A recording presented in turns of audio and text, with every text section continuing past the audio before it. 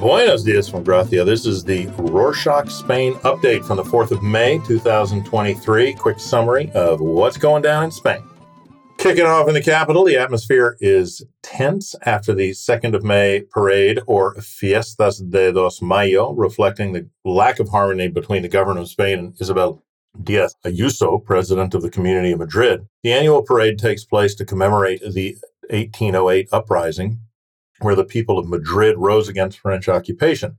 Usually, all the important figures are invited via royal decree, but one man was left off the roster this year, Felix Bolaños, minister of the presidency of Spain. Still, despite not being invited, he went, but was prevented from accessing the authorities' gallery where the rest of the VIPs were. This caused a lot of criticism, as Moncloa, the central government, accused Madrid of failing to comply with the royal decree, which states that a general order of precedence at events should be adhered to. Basically, Bolaños should have been invited because he has more precedence than Ayuso herself in official activities. You want to know more about the Spanish order of precedence, which is a thing? Link in the show notes.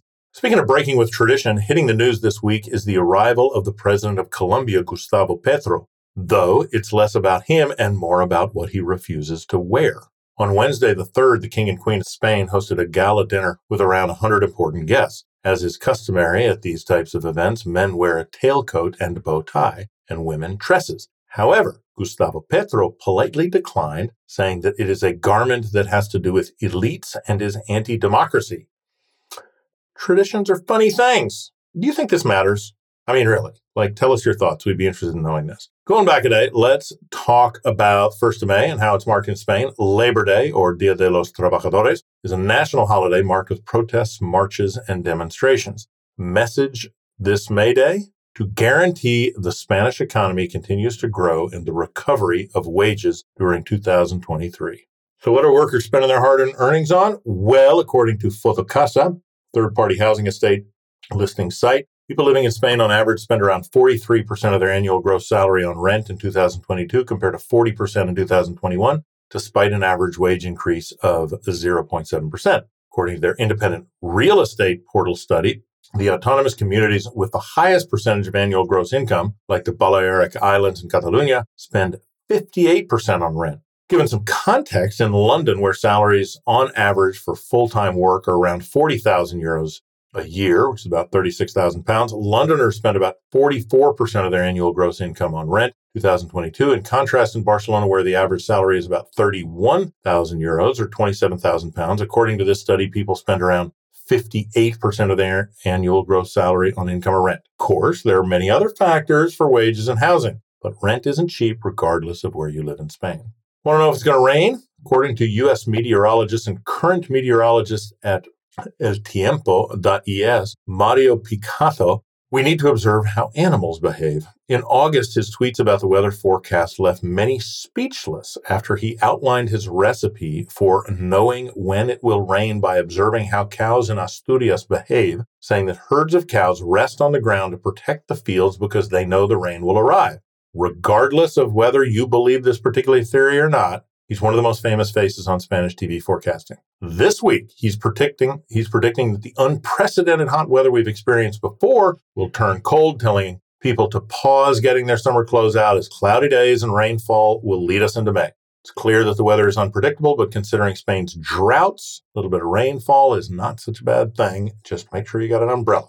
Moving on, 4 members of the Spanish NGO Open Arms aboard their Austral ship removed the body of a man from the central Mediterranean route between North Africa and Italy on Friday the 28th. The Austral rescue sailboat was cruising through the route in the Malta jurisdiction on Friday when one of the team members noticed something in the water, which they soon confirmed was the body of a man likely to have died 48 hours earlier. As they were in Malta territory, the NGO contacted them. However, with no response, they were eventually permitted to deliver the body to Lampedusa in southern Italy, the island off southern Italy, 24 hours later, after a lot of back and forth and bureaucracy, which means they were not able to help with other incoming rescues.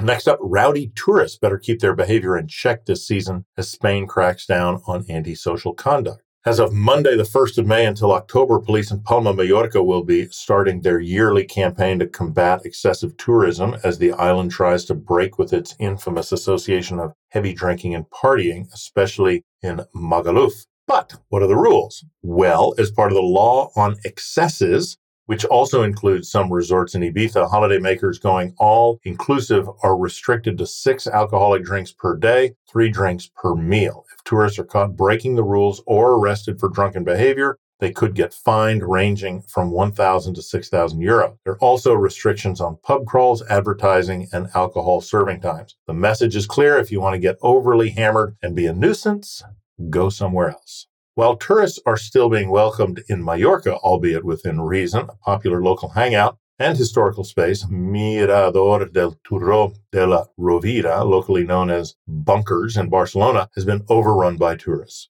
On Monday, the 1st of May, the last sunset was seen from the top of Bunkers. As of Tuesday the 2nd, the space will be accessible only from 9 a.m. to 7:30 in the evening, summertime, and until 5:30 p.m. in winter.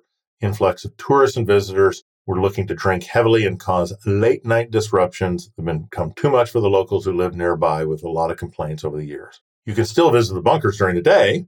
There's an MUHBA Turó de la Rovira museum where you can learn more about the anti-aircraft space built during the Spanish Civil War to defend the city from the fascists. There's also some fascinating history about the local area Los Canons, which was an informal settlement during the 60s, and in general about cheap and public housing around the world. Now for a little more uplifting story. In the Cantabrian prison named El Dueso in Santonia, an animal-assisted therapy or TACA program to improve inmates' mental health and social well-being has been underway since 2017 and is quite successful. TACA program takes mistreated dogs and asks a small group of inmates to feed, walk, and take care of the dogs for about 5 hours a day. Once the dogs are rehabilitated, they can be fostered or housed, and new dogs in need come in. Overall, the program's a success, and inmates have said that it's a great way to process their emotions and pass the time. Similar programs can be found worldwide in various different settings. Shifting gears to technologies, specifically leveraging technology for sustainability, olive lovers might know that this fruit holds a special place in mythology and religion. Greek mythology, the goddess Athena is said to have created the olive tree as a gift to the people of Athens, and in the Quran, it is called a blessed tree. Thus, the olive tree and its produce must be protected, which is exactly what farmers across Spain are trying to do by leveraging technology to use the tree to its fullest potential. But how? Well, through drones to measure optimal harvest moments and temperature-controlled systems, as well as making full use of water, pulp, stone, and skin, which previously went to waste, to make fuel, soap, unrefined oils, and biofuels. Powerful stuff. Want to know more? Link to the International Olive Council discussing the matter in the show notes. That's it for this week. Remember, we have a Mastodon account. If you want one or are fleeing Twitter like everybody, check out our instance, Rorschach.social. If you don't know what Mastodon is or want to know more about it, how it works, and why it matters, check out the link in the show notes to our relevant Substack. Hasta la próxima.